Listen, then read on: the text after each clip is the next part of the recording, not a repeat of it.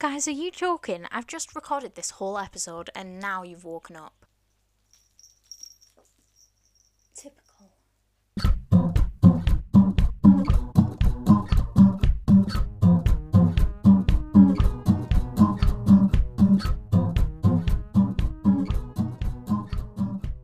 Hello, and welcome to episode 6 of Humans Are Worse. I want to start off this episode by thanking everyone who got in touch with me over the past week. I kind of forgot how tiring adulting is. My 2 weeks of quarantining was just so calm, and then I started back at work, and I forgot what it was like getting up when it's still dark outside. But I'm back. I'm on track. I've sorted my life out, so you will be getting regular episodes. I feel like if I say that and put it out to the universe, I kind of have to do it, so bear with me. I'm going to get there eventually. Since I am still trying to figure things out and get a schedule sorted, I do just want to let everyone know that the episodes in which I'm fact-checking crime fiction are going to start in the new year. This is simply because I want them to be the best that they can be. I don't want to rush it. I don't want to feel like I don't have enough time. So just know they are coming, and I guess this just gives me enough time to think of kind of a quirky name for the segment, I guess. You guys have been hyping me up so much. Please continue on with that. But if you could also share about the podcast and maybe leave a review, it'll just really help it get out there. And maybe we can kind of start a cult. This episode may also be a lot quieter. The cats are completely conked out right now. Let's see if they stay that way. So winter is well and truly upon us. It's freezing cold here and dark, basically constantly. Norman's a big baby, so he keeps waking me up in the middle of the night as he tries to get under the duvet with me. But sometimes I sleep with a weighted blanket on top and he just can't seem to figure out how to get under there without crushing himself. Now, Clarice is a lot more independent. I mean, she's still not quite sure about me even stroking her. But she does like to come over and sleep with me sometimes. The other night, I woke up to Norman trying to force his way into the bed with me, opened my eyes, and Clarice's face was right there. She'd fallen asleep on my chest and I hadn't even noticed. Which is kind of terrifying when it's only just been Halloween, and then in the dark I could just see this white figure and these bright blue eyes glaring at me. I can never bear to move her though, because I just don't know when the next time she's going to give me attention is. And sometimes when I come home from work I can't even find the cats. And I always have to check under the duvet before I sit on my bed, because most of the time they're hiding under there. And you know that they've been there all day because you could just see a ring of cat hair where they've been sleeping. The whole cat hair situation is getting to be kind of a joke. It is quite nice to see where they've been throughout the day though. You can kind of follow their hairs as if they're little breadcrumbs. But the other day I came home and I actually found a bald spot on the back of one of Norman's legs. Really freaked me out when I first saw it, to be honest. And when I looked closer, I could see 2 little vampire teeth marks, most likely from Clarice. They've obviously got a lot rougher with their playing. But I checked him out.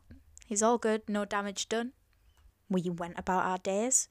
And of course, with it being very cold, I later decided to put some fluffy socks on. It's the ultimate wardrobe essential. So I open the drawer and out the corner of my eye, I see something move and I freak out. I jump back and I'm of course thinking this is a spider, and I'm like, okay, be calm. If it's a spider, I can deal with that. I look into the drawer, and it's not a spider at all. It's the clump of hair that's missing from Norman's leg. And now Norman's giving me cuddles, so I might have to pause recording for a little while, because otherwise you're just going to hear this.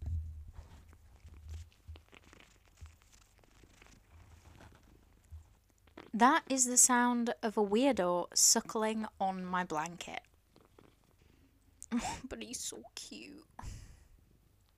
Hey mister, you gonna go back to sleep so that I can record? Go on, go to sleep. Have a sleep. Oh, goodbye. Norman, step away from the laptop. Go on, get down. Get down. I had a cat growing up called Jinx, who I actually have tattooed on my leg. But she was very long-haired and she would leave clumps of fur throughout the entire house. My mum always made a joke saying, "Oh look, the cat's had kittens." And I would get so excited, and it's just a lump of cat hair. But how lovely must it have been to think that a clump of hair was a kitten rather than a spider. If Clarice starts molting by the time Christmas comes around, at least I can just pass it off as snowy decorations. But with that, let's get on to why humans are worse. So it's the 7th of October 1994 on Prince Edward Island in Canada. The police are called about a car that's just been abandoned in the middle of a field. And when they get there, they find that the number plates are missing. And inside, there's blood spatter, mostly on the windscreen, but really throughout the whole car. Using the car's serial number, they found that it belonged to 32-year-old and mother of 5, Shirley Duguay. She'd not been seen by her family for several days. However, she hadn't actually been reported missing because supposedly this was kind of a thing. She would go missing for a few days and then just come back. A little while later, they found a pillow near to the car that also had blood on it. And see, Shirley was actually only 4'9", so she kind of needed a little boost when she was driving. Because the police didn't have a sample of Shirley's DNA, they took a sample from her father in order to compare this to the blood in the car. And unfortunately, they found a match.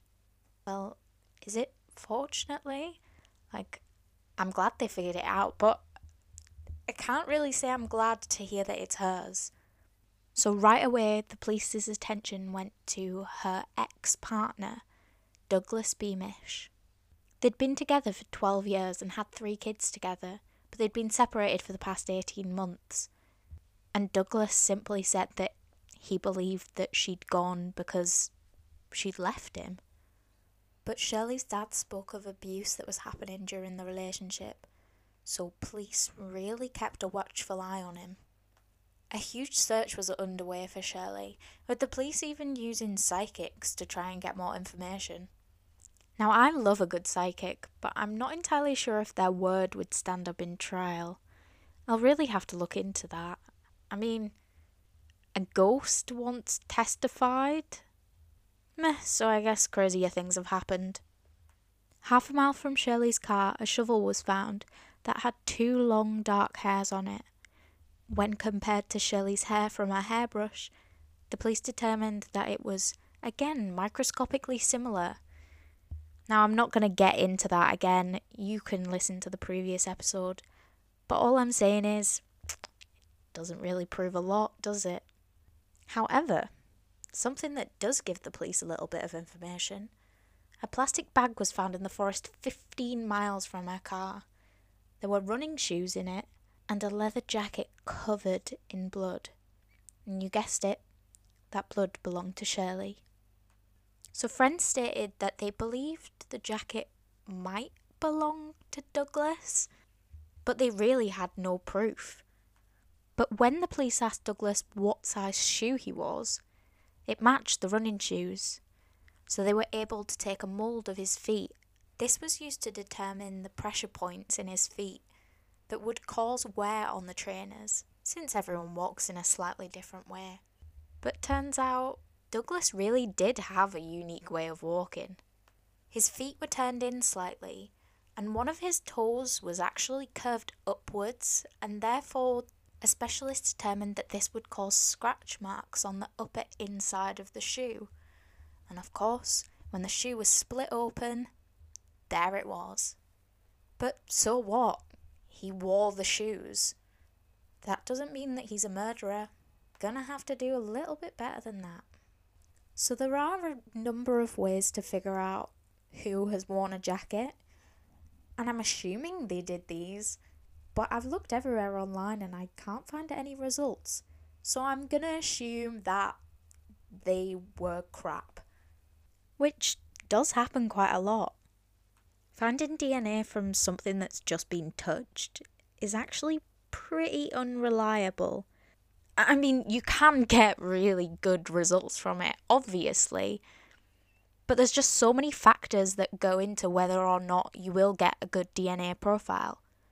Everyone sheds skin cells at a different rate, but even just think about the difference in what people actually wear under jackets, whether it's a strappy vest top or a full-on jumper. Those two conditions are going to make all the difference. But luckily the jacket wasn't completely useless. When examining the jacket, they found about 20 hairs in the lining. And I've read online that initially they thought that these were Douglas's hairs, but that doesn't really make sense considering they were white and his hair was like a dark brown colour. But if there's hairs from someone else that's not Douglas, maybe this is the real killer. So they had a look at the hairs down a microscope and found that they weren't human hairs at all. They were actually cat fur. So there are some features that cat hair has, well, animal hair in general has, that human hair just doesn't. Animal hair is a lot thinner and tapered towards the end, whereas human hair is usually cut. There's also the medulla, or medulla, as I said throughout university, which is a lot thicker in animal hair than it is in human. But we're looking for a killer here, so cat hair, useless. Well, it turns out that when police were interviewing Douglas at his parents' house, one of the officers recalled that there was actually a white cat present. But there's thousands of white cats, so they had to come up with a way of figuring out if the hair was from that white cat, who was called Snowball, by the way. I mean, it's no Clarice, but it's a cute name. Oh, speak of the devil and she shall appear. And she's gone back to her food bowl. I swear this cat pays me no attention. So in order to compare this hair with Snowball, they decided that they had to get a blood sample. And I read some articles that explained they confiscated the cat. But one of the police officers said that this wasn't actually that easy. They chased poor Snowball around the house for 30 minutes. Now, if that was Norman, he'd be no problem at all. But God, good luck catching Clarice. There's actually a video of an interview with Shirley's dad where he explains about the police coming to him and telling him what they're doing. They actually said to him that they went there to read this cat its rights. And when Shirley's dad asked, what did the cat say? Their reply was, meow. This is a murder investigation, guys. So cat DNA analysis just wasn't a thing. But luckily, they managed to get in touch with someone from, here's another word that I say wrong, Laboratory of Genomic Diversity. Well, I butchered that. So they were able to work out a method to extract the DNA from one root found on one cat hair that they'd collected. The fact that a hair has a root is so important. For DNA analysis, not only does a hair have to have a root, but it has to be in the correct growth stage for optimal DNA results. Gosh, my stomach's rumbling. I hope this microphone isn't picking it up. So they managed the DNA analysis. They found out that Snowball was a match. However, their concern was that there were thousands of cats on this island, and it was so isolated that interbreeding definitely would be a thing. And this would greatly reduce the genetic diversity, meaning that the DNA profile could arguably come from any of these cats. So in order to figure out how unique this genetic identity was, they took 20 cats from around the island and compared this also against the profile. Now, if those cats took half an hour each to catch, that's a lot of time and a lot of manpower. But from this, they found that there was actually a lot of genetic variation, which was great because they were able to say that it was more than likely that this DNA came from Snowball. Now, I just want to take a really quick moment to appreciate how cool this is. I mean, the first conviction using human DNA was only 7 years earlier, and this paved the way for future criminal proceedings. The US and the UK now have both cat and dog DNA databases, which actually kind of confuses me. Is that pets committing crimes, or... Snowball even has his own encyclopedia page. But it's time to kill the mood again. A few months later, in May, a fisherman found the body of Shirley Duguay in a shallow grave. Her hands were tied behind her back. She had been beaten. Her nose was broken. Her jaw was broken in 3 places. And a tooth was actually embedded into her lungs, which I can only guess that it was broken and she inhaled it. This genetic fingerprint, or genetic paw print, if you will, allowed the police to arrest Douglas Beamish for the murder of Shirley Duguay. So a trial was conducted in July of 1996, and during this, an ex-partner of Douglas actually took the stand and said that he was abusive towards her as well. It was also made known that a note was found in which Douglas had threatened to kill Shirley over custody of their children, and the whole 1-page note was written in blood. Now, I don't know whose blood this was. My guess is it was probably animals' blood, only used to scare whoever was reading it.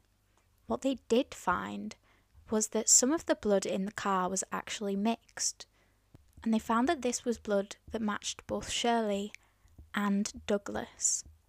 And yeah, this is great evidence, but it's a good job they collected everything else first, because this one little piece of blood isn't going to hold up in court. He could always give the excuse of, well, yeah, it's my ex-partner's car. I used to be in it all the time. That's why my blood's in there. I had a nosebleed. I had a cut leg. Quick disclaimer, I'm not telling you to use these excuses. They will not hold up in a court of law. Initially, Douglas has said that the jacket did not belong to him. He'd never seen it before. So this leads on to my favourite piece of evidence in this whole case. Never mind the cat hair, this is where it's at.